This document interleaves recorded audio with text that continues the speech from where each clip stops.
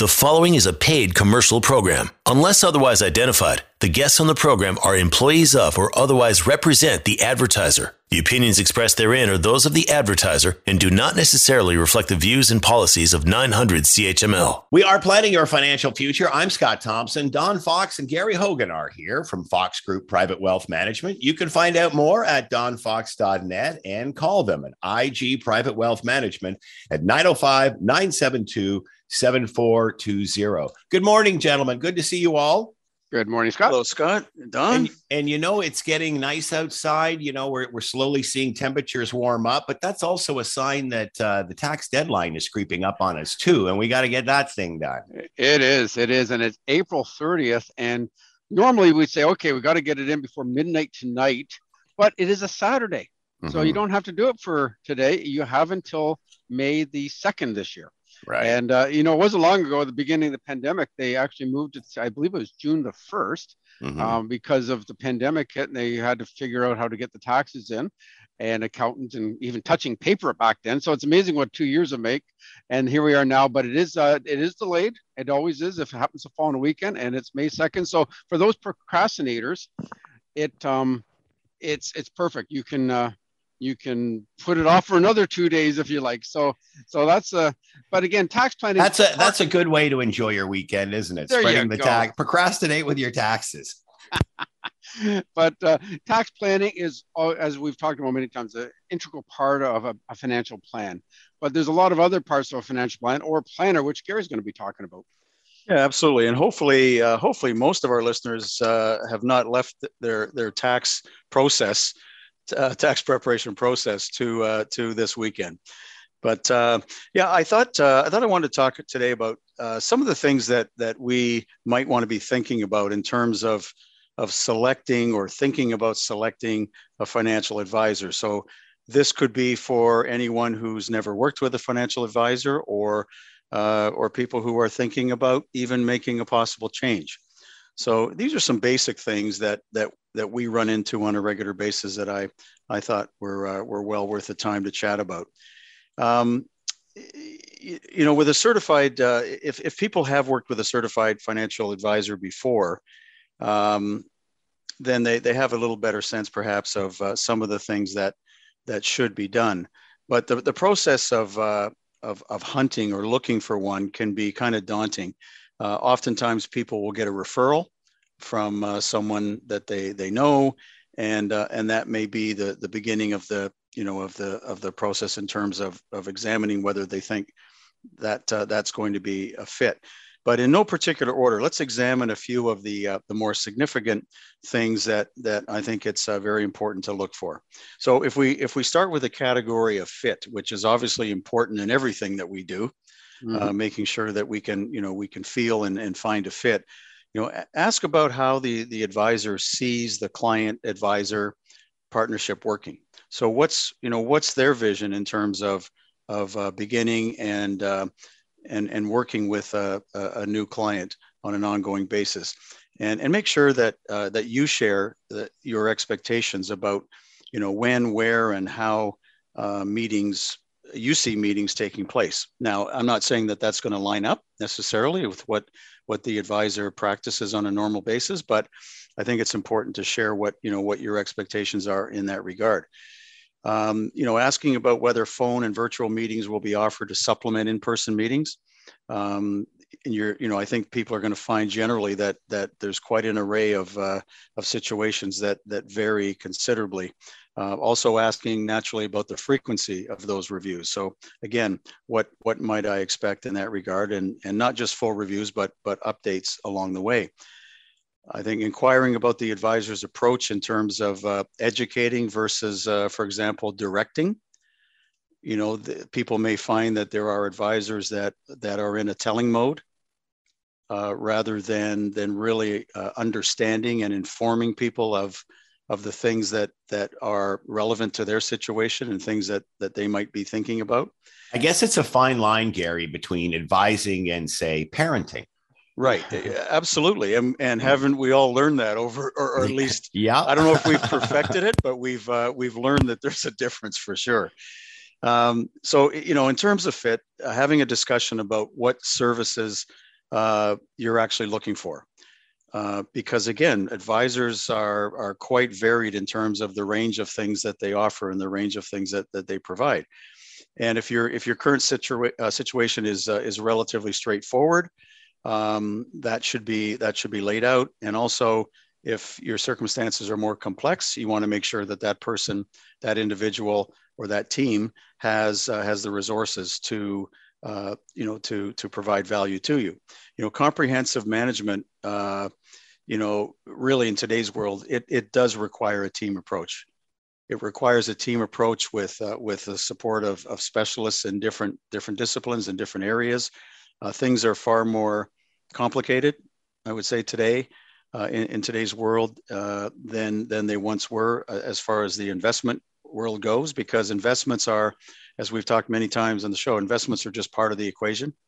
Don was talking about the importance of tax planning. Well, we've outlined a number of different disciplines that we get involved with, and every advisor should be doing that. And Gary, you made a very good point, though, because you look at taxes as part of it, but there's a lot of situations that are way over the top complex. And we have specialists at head office that are sometimes tax accountants, tax lawyers, that get into the real nitty gritty, and some of these are more complicated. And when you get through all this, it's great to have that resource in our back pocket. And clients, I know, really appreciate that, because we've come over, some wills, second marriages. What about if they have a corporation? So many different ways to cut this. And so there's the estate planning and the tax planning that goes in, perhaps insurance planning, and all these pieces create a pretty complex puzzle. And, like I said, we've just come out of a pandemic. A lot of people were doing puzzles during this pandemic, and some were harder than others. Well, I can tell you, some of these situations, it's like all the pieces are really, really small. We're trying to find the right piece. So how do they all fit? Where other situations are a little bit more standard. I know, like Wordle. Yeah, exactly. Yeah. There's always a mix, right? And we've also talked before about, the duties and responsibility of a certified financial planner. And that's one thing I would put near the top of the list in terms of making sure that the person or the individual that you or individuals that you might be seeking out, talking to in terms of the possibility of working with them or as your advisor, make sure they have their CFP, because not only does that bring with it a solid knowledge base that has been acquired over time, but also the responsibilities, the accountability, the continuing education requirements, all those things that are bound to holding a certified financial planning designation.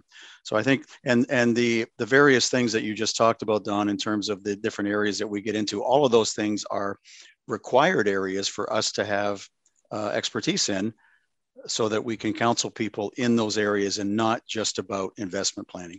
So many people think that financial planning is just about investment planning, because that's been their own experience over time. In fact, some of the commercials actually say that, which is kind of interesting. They say, oh yes, we'll talk about your financial plan. In the next breath, they talk about the investments. Right. So they're actually coaching them, the general public, that financial planning is investments, which is far from the truth in our world.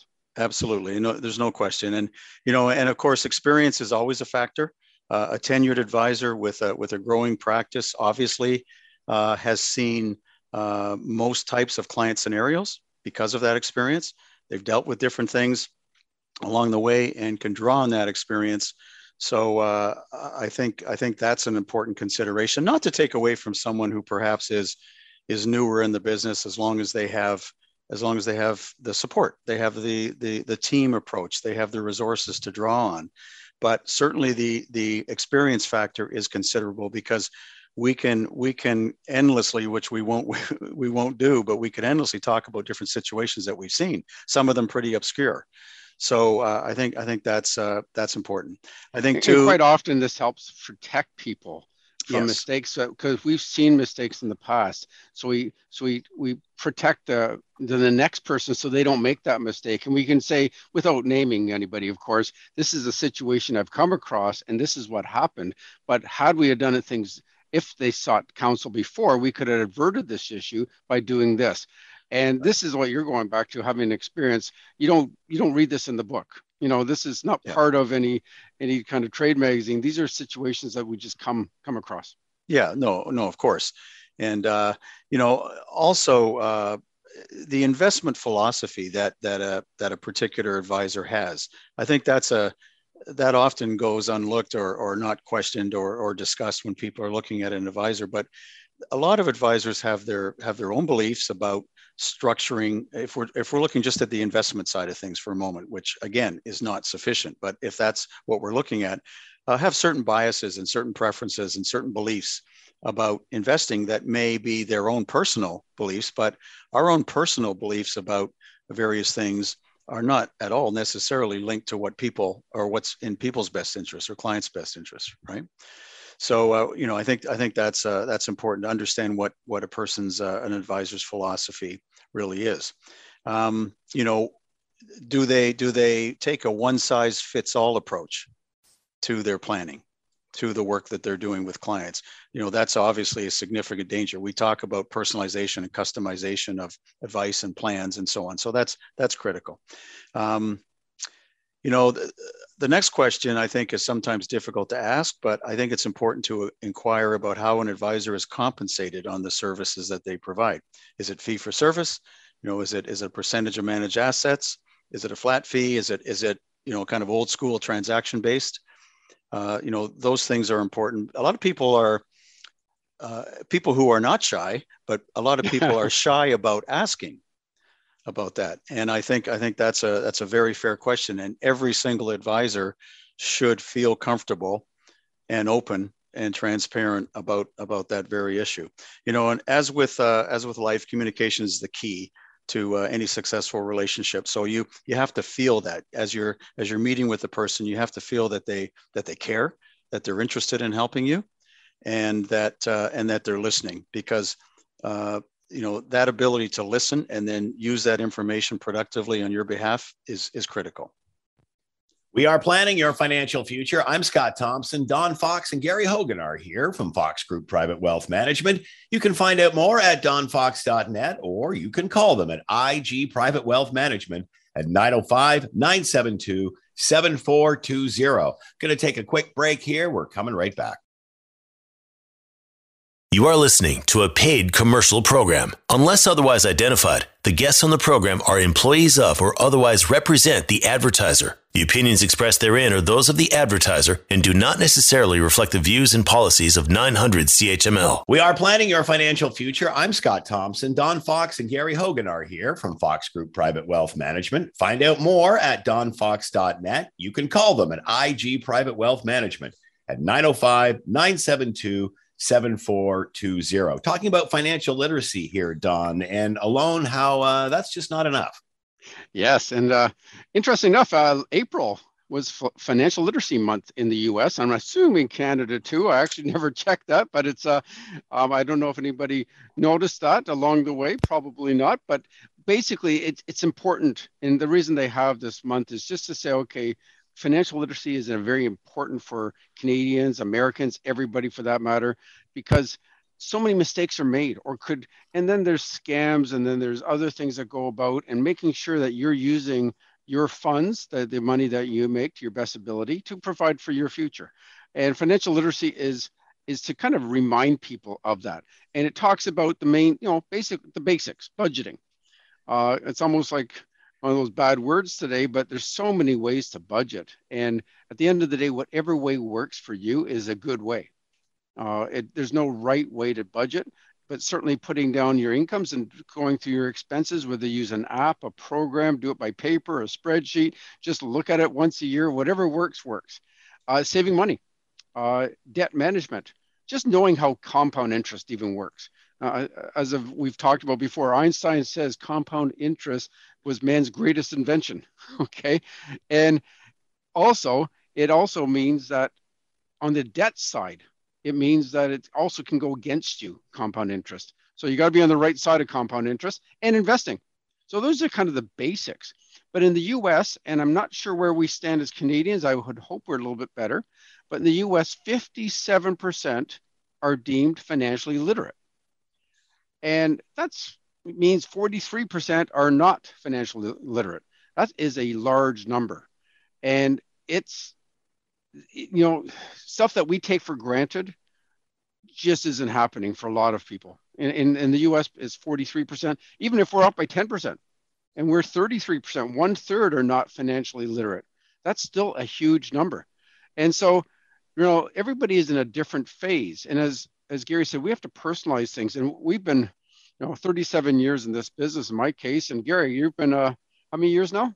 Knocking on the door of 30, just about there. Yeah. Almost there yourself. So we've gone through clients that have gone through all these phases. So you have a build and grow phase where basically just start saving as much money as you can. You need to try to get the best return. You have to have insurance to protect, if something were to happen to yourself, disability or a death, make sure it doesn't put the family at jeopardy. So the build and grow phase is phase one. Phase two is that transition phase where it's trying to get a real good idea about your situation and starting to look at, okay, what's my retirement going to look like? What's my budget? I know my budget now, perhaps, but how is that going to change at retirement? Maybe I can actually spend more money in retirement. Maybe I'm going to, as all the commercials show, people traveling around the world or what have you, certainly pre-pandemic, but we're starting to see that a lot now. I just heard this week that flights have tripled for Air Canada in the past little while. So you're starting to see a lot of people at the airports again. So again, what costs, how much is that going to cost you in retirement? In your investment risk, what used to be okay in your 20s and 30s, maybe you want to tailor back your risk. And as Gary mentioned, risk is very interesting. What we look at as a moderate portfolio, and what, say, a broker often looks as a moderate portfolio, they are miles apart. So our idea is how much would you like in cash, and how in fixed income, and how much would you like in equities? Quite frankly, I've seen a lot of portfolios, and they've called them moderate, where it's 100% in equities. And I don't quite get that. But again, it's understanding the risk. So risk is volatility. And how much can things go down? So right now, this year to date, things have been negative. And what has been hurt the most have been particularly tech stocks. So you may be down 10% or more in your portfolio this year because of that area. And I know there's a lot of people that were transitioning their portfolio to grab onto that tech area in the last couple of years. That's not a financial plan. That's a knee-jerk reaction to what the market's doing.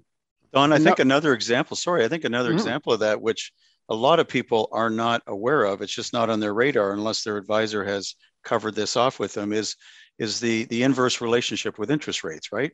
And silently, people's portfolios have been dropping a little bit because of the rising interest rates. And a lot of people are just assuming that that's because of the markets. But that speaks to financial literacy too, in terms of understanding that concept. 100%. So that's transition period is number two. And then finally, the third part is distribute and deploy. And that's where, we've got our nest egg now. How are we going to distribute this? Is it a monthly basis? What's the tax ramifications? Perhaps there's charities you want to start to think about, and perhaps even estate planning starts to creep in.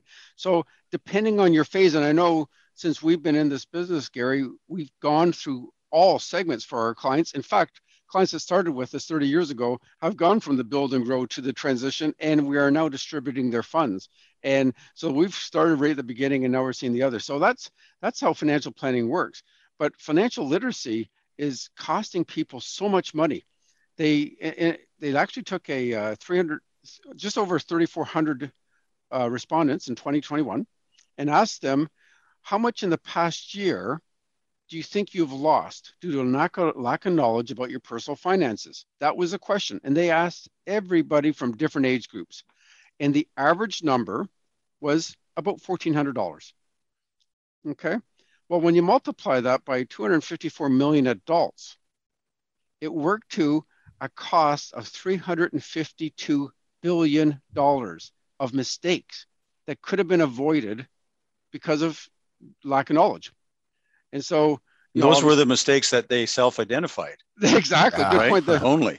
Very good point. There's a lot of, you don't know what you don't know sometimes. So you didn't even know that was a mistake until later. So financial literacy is costing a ton of money, but it's only one piece of the puzzle. The part, financial planning, as Gary alluded to, is part psychology when we're talking to clients.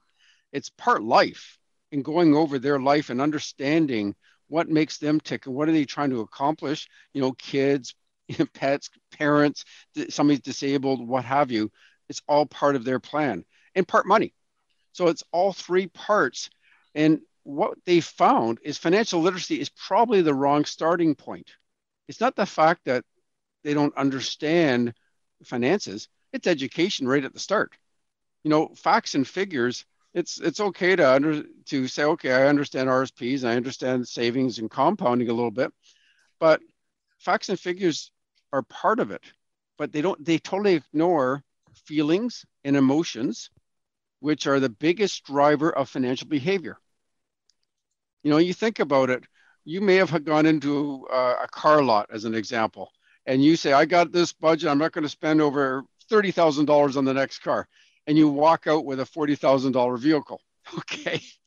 So that's just one example, or a kitchen renovation or whatever. I've got this budget, it's going to be this. It's all we can afford. Or the next house I buy can't be more than $800,000. You walk away with $1 million home.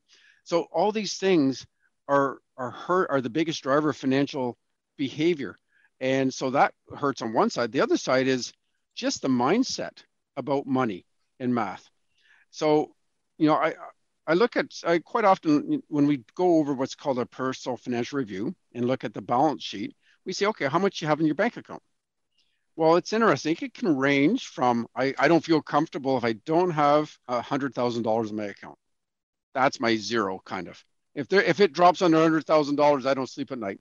Other people say, well, $10,000 is what I feel comfortable with. It covers bills for a couple of months. And that's a value issue greatly too, isn't it? Just the value about money. Just money. Comfort level. Yeah. Absolutely. It's a comfort thing. There's nothing in the book or math about this. This is just a feeling. And another person says, you know what? As long as I don't owe more than $10,000 on my bank draft, I'm great. Okay. And I literally have gone over all three of these.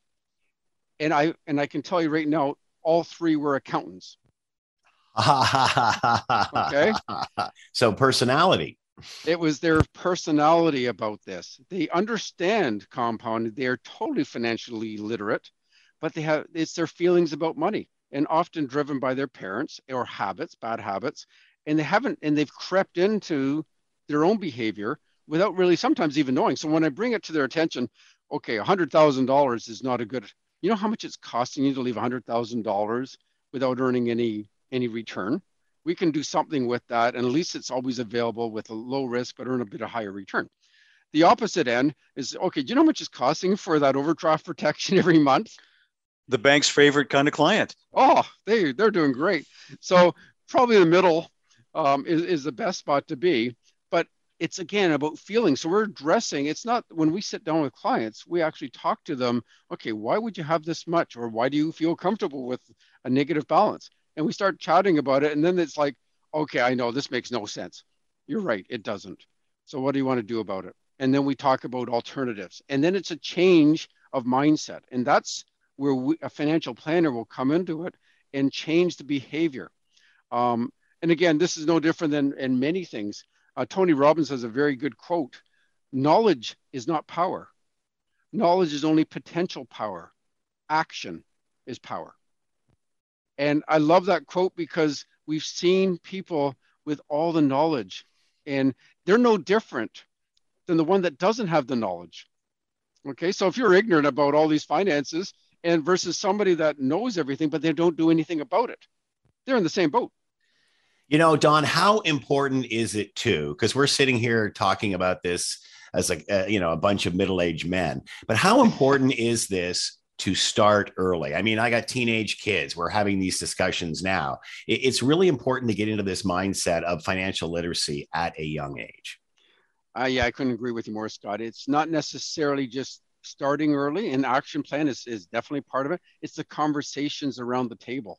Mm-hmm. It's your grandparents are probably part of the reason you look at money the way you do now, unless there was an intervention with a financial planner. Yeah, good point. Because they talked to the parents who then brought it down to you.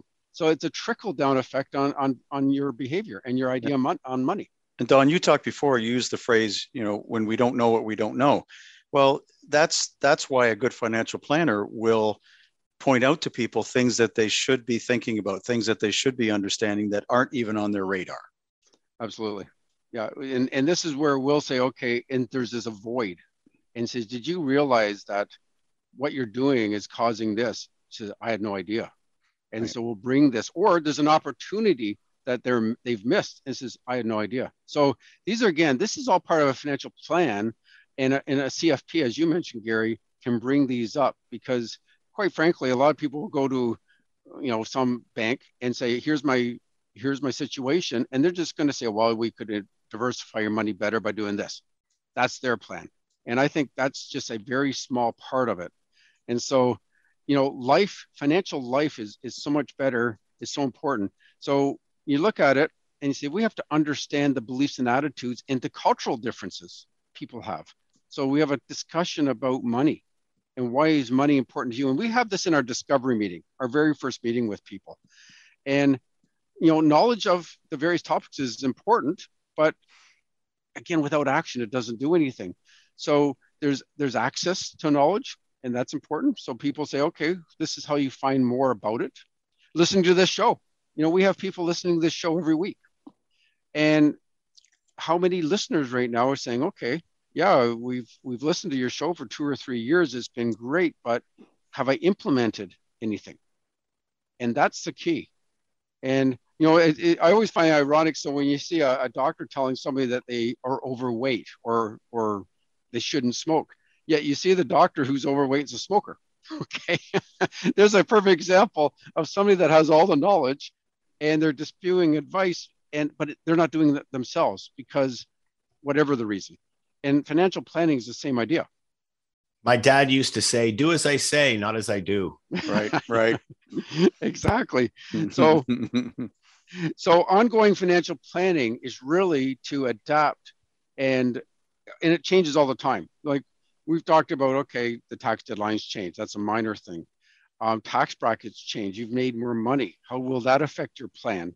You should be investing more. You should be saving more for retirement. Maybe you've had kids. Have you looked at, does that include more insurance in your life? Or should you get a registered education savings plan now? So there's so many different things that come into play on an ongoing basis. And for anybody to say, here's your financial plan, hope it works out, that doesn't work. It's dynamic. Life is dynamic. Change happens all the time. It could be good or bad. It could be a windfall, an inheritance or something like that. Or it could be, oh boy, my kids moved back home and my expenses gone up, or I have to help out my kids with a down payment on a house, whatever the case is, and how does that affect the plan? So financial planning, financial literacy is a great starting point as far as, yes, it's good to have the knowledge, but really what Gary and I and our whole team do, it's then taking that knowledge, hopefully increasing it when we see clients so they feel a better understanding, a peace of mind, knowing that they're doing the right things, and they're very confident moving forward that they have a plan that will address their specific goals. We are planning your financial future. I'm Scott Thompson. Don Fox and Gary Hogan are here from Fox Group Private Wealth Management. Find out more at donfox.net. You can call them at IG Private Wealth Management for yourself at 905-972-7420. Going to take a quick break here. We're coming right back. You are listening to a paid commercial program. Unless otherwise identified, the guests on the program are employees of or otherwise represent the advertiser. The opinions expressed therein are those of the advertiser and do not necessarily reflect the views and policies of 900 CHML. We are planning your financial future. I'm Scott Thompson. Don Fox and Gary Hogan are here from Fox Group Private Wealth Management. You can find out more about them at donfox.net and call IG Private Wealth Management at 905-972-7420. All right. We were talking about financial advisors and how to pick them. How do you assess what is good, what is bad, what yours is? Yeah, I think that, well, there's a number of things, of course, and it depends from individual to individual as far as what priorities they establish. But I think there's a lot of basic ones. So I've got a list of 14 quick points here, and those that are so inclined, if you want to just pick up a pencil or pen, and on a scale of 1 to 10, just a quick reflection on each of these, I think would be very helpful.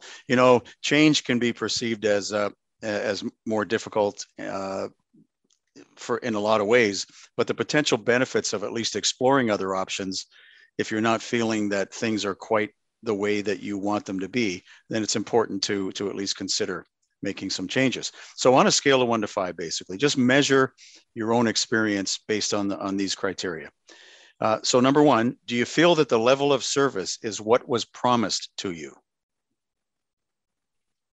Number 2, how satisfied are you overall with the value that you receive? So scale of 1 to 5.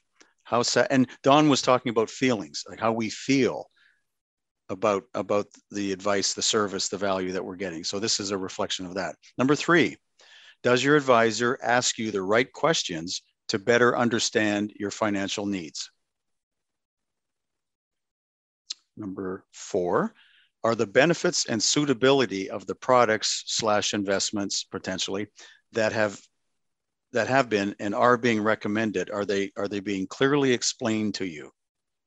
So when you're being given options, are the options clearly explained to you? Do you feel that your advisor genuinely cares about your well-being and needs? And that just really speaks to, do you have that feeling that the advisor gives a damn about how well you do? And Scott, how's your score coming along so far? I'll report at the end of the show. Yeah, of course. We're gonna take a check at the end. Number 6, are you receiving tailored solutions that meet your current needs at the stage of life that you're currently at now? Tailored, customized, personalized. Number 7, does it feel like your advisor is comfortable to do business with? Is comfortable? Do you have a comfort level meeting with them, talking with them, and so on? Number 8, is your financial well-being measurable and continuing to improve? It's not just a feeling, it's also based on actual results as well. Number 9, has your investment performance overall met your ongoing expectations and consistent with the investment risk profile that's been set up? 10, does your advisor provide you with a personalized financial plan and continually update it as things change over time? Number 11, has the fee structure been clearly explained to you, including the costs associated with recommended investments? So do you feel that you receive good value for the fees that you're paying? Number 12, does your advisor keep in touch and contacts you in the right amount, the right amount versus too much or perhaps not enough? And number 13, how satisfied have you been with the way any potential problems or concerns or misunderstandings over time have been handled in the past? Have things been proactively reconciled and addressed to your satisfaction when there's been any, as I said, misunderstandings or challenges? And number 14, this is an open-ended question. What could your existing advisor do to bring more value to you as a client? I often ask clients or potential clients when I'm meeting with them for the first time, tell me about, if you've been working with an advisor, tell me about the things that you feel have been beneficial. And a lot of times there's a real lag in the conversation. And then I'll follow up with, what are some of the things that you would like to have seen done differently, or you would like to see done differently going forward? So those are just some very basic things that I think everyone can and should perhaps take some time and really self-assess their own circumstances, their own relationship. And Don, of course, we have a built-in mechanism, within our company where our clients receive surveys, and they're asked about the level of service that they're getting, both from our team as well as on a more broad-based from the company overall. Yeah, and there's no perfect scenario. We do our best. Everybody's not going to score 100 on these questions, but the aim is to trying to meet their expectations. And what is good for one client? Say, okay, I'm meeting once a year is plenty. Another one says, I need to at least talk to you twice a year.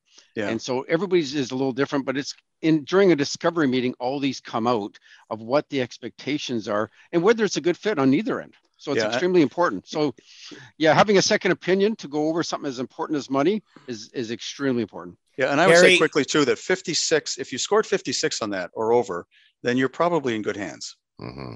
If not, it might be worth a second look. Gary, can I make an appointment with you this afternoon? No, I'm just kidding. Well, let's wait till Don's out of the office.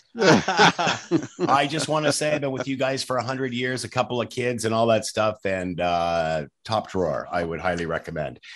All right, going to take another quick break here. We are planning your financial future. I'm Scott Thompson, Don Fox, and Gary Hogan here from Fox Group Private Wealth Management. Find out more at donfox.net. Call them at IG Private Wealth Management at 905-972-7420. Going to take a quick break here, and our last segment is coming up. You are listening to a paid commercial program. Unless otherwise identified, the guests on the program are employees of or otherwise represent the advertiser. The opinions expressed therein are those of the advertiser and do not necessarily reflect the views and policies of 900 CHML. We are planning your financial future. I'm Scott Thompson, Don Fox, and Gary Hogan here from Fox Group Private Wealth Management. donfox.net to find out more. Call them at IG Private Wealth Management at 905-972-7420. Now, tax time coming. We know that the deadline is here. But when you get that tax refund back, what should you do with it, Don? Can you just run out and buy the big screen and go nuts? That's one of the options, but I'll get to that right at the end here, Scott. You know what? There's some of the people that are procrastinating and say, oh boy, this is the last week and get those taxes done. But a majority of people are saying, I had to get my taxes done early because I had a refund coming. And, good for them. The average amount of a refund is approximately $3,000. Okay, so that's a sizable amount of money. That's a difference maker on an annual basis. So the very first thing that I would look at, and Gary would look at, is if you've got high interest debt, put it against that. If you've got a credit card bill and it's kind of gone on, and you're paying 20% interest, no financial planner can get you a guaranteed 20% return on your money. Pay off the credit cards. And again, if you have just bills in general that you feel that, you want to get things cleaned up, great thing. Now, some people took out an RSP loan to get the RSP, and that's why they got this refund. Well, that refund should, as the plan went earlier, that's supposed to go against the loan when you get that money. Don't think it's for that big screen yet there, Scott. Okay. So, and then help cash flow. You might want to look at paying off a loan.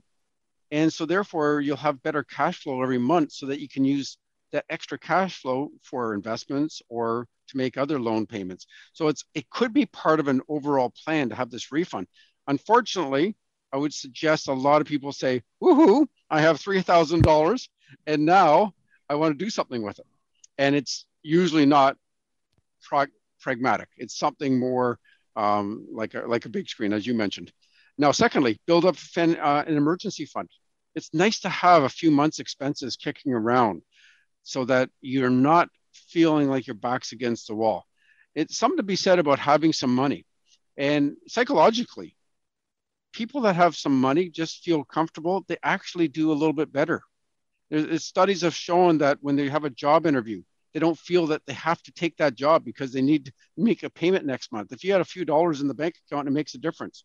So the downside of having money in the bank account is some people, as we talked about earlier, will just say, okay, well, I got some money, I better spend it. And it burns a hole in their pocket. So again, this is all about, speak to your financial planner about that. Add more to your RSP. Depending on your tax bracket, what a great way to compound your RSP contributions. So let's say you made $10,000 into your RSP, you get $4,000 back. You're adding monthly. You're adding about $800 a month to your RSP. Now you got this refund, throw that into the RSP too, and you'll even get a bigger refund next year. So just by doing an RSP at $3,000 a year, if you take that, just a tax refund, that adds up to over $200,000 in 25 years at 7%. And if you happen to do 9%, it's over $300,000. That's what a refund can do. It literally can be life-changing.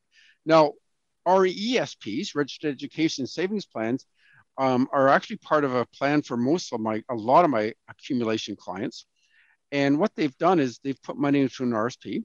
So they have their long-term portion looked after. So that's the retirement. They're getting a $4,000 refund, and they've got, say, 2 kids, and they're going to take the $4,000 and put $2,000 to each child for their RESPs. And so now you're knocking off 2 goals at once. You've looked after your retirement. In fact, 18 years at $10,000 a year at 7% would have $365,000. That's a good way to start for a retirement plan. But the RESPs, you end up with about $71,000 each for each child just by taking the refund. And now you're also double dipping because you put that $4,000 into the RESP and you get a 20% grant. So not only did you save 40% on the RSP, you get this 20% on the grant, you're getting the maximum benefit. And that can make a huge difference. Now, if that's all looked after, then the tax-free savings accounts would be the next thing. And it might be RSPs, might be TFSAs, depending on your tax situation. The maximum now, going back to 2009 when TFSA started, is $81,500. So if you were over 18 years old back in 2009, and you've never made a tax-free savings account contribution, you now would have $81,500 of TFSA room, tax-free savings account room. Now, this year's limit, if you've topped up every year, is $6,000. Now, one last thing is like, okay, I got this refund. Maybe I'll give it to my favorite charity. And there's always great causes out there. And how charitable donations work is the first $200 you donate, you get about a 20% tax benefit. Then anything over that in Ontario, it's about a 40%. So there's a great donation calculator on our Mackenzie website and it goes province by province. So it's quite useful. But let's say again, if you took the $10,000 and put that into an RSP, you take your $4,000 refund and you say, you know what, I'm going to take $1,000. I'm going to use that for a trip. I'm going to put the other $3,000 into a donation. That's going to give you another $1,200 in tax savings. Well, add that to the $1,000. Now you got $2,200 for your trip. And so you've kind of check. I've got some money for retirement. I got some money for my charity, and we're going to have some fun. And that's what financial planning is about, is trying to optimize what we can do with all the money coming in. And every one of those examples, sorry, Scott, but every one of those examples are examples of increasing your net worth. Mm-hmm. Absolutely. And you know what else you successfully did is you put fun and financial planning in the same sentence. That's why you guys are good at what you do. We have been planning your financial future. I'm Scott Thompson, Don Fox and Gary Hogan here from Fox Group Private Wealth Management. DonFox.net to find out more. You can call them at IG Private Wealth Management at 905-972-7420. Another award-winning show, gentlemen. Thanks so much for the time and have a great weekend. Thanks, Scott. Thank you, Scott. The preceding was a paid commercial program. Unless otherwise identified, the guests on the program are employees of or otherwise represent the advertiser. The opinions expressed therein are those of the advertiser and do not necessarily reflect the views and policies of 900 CHML.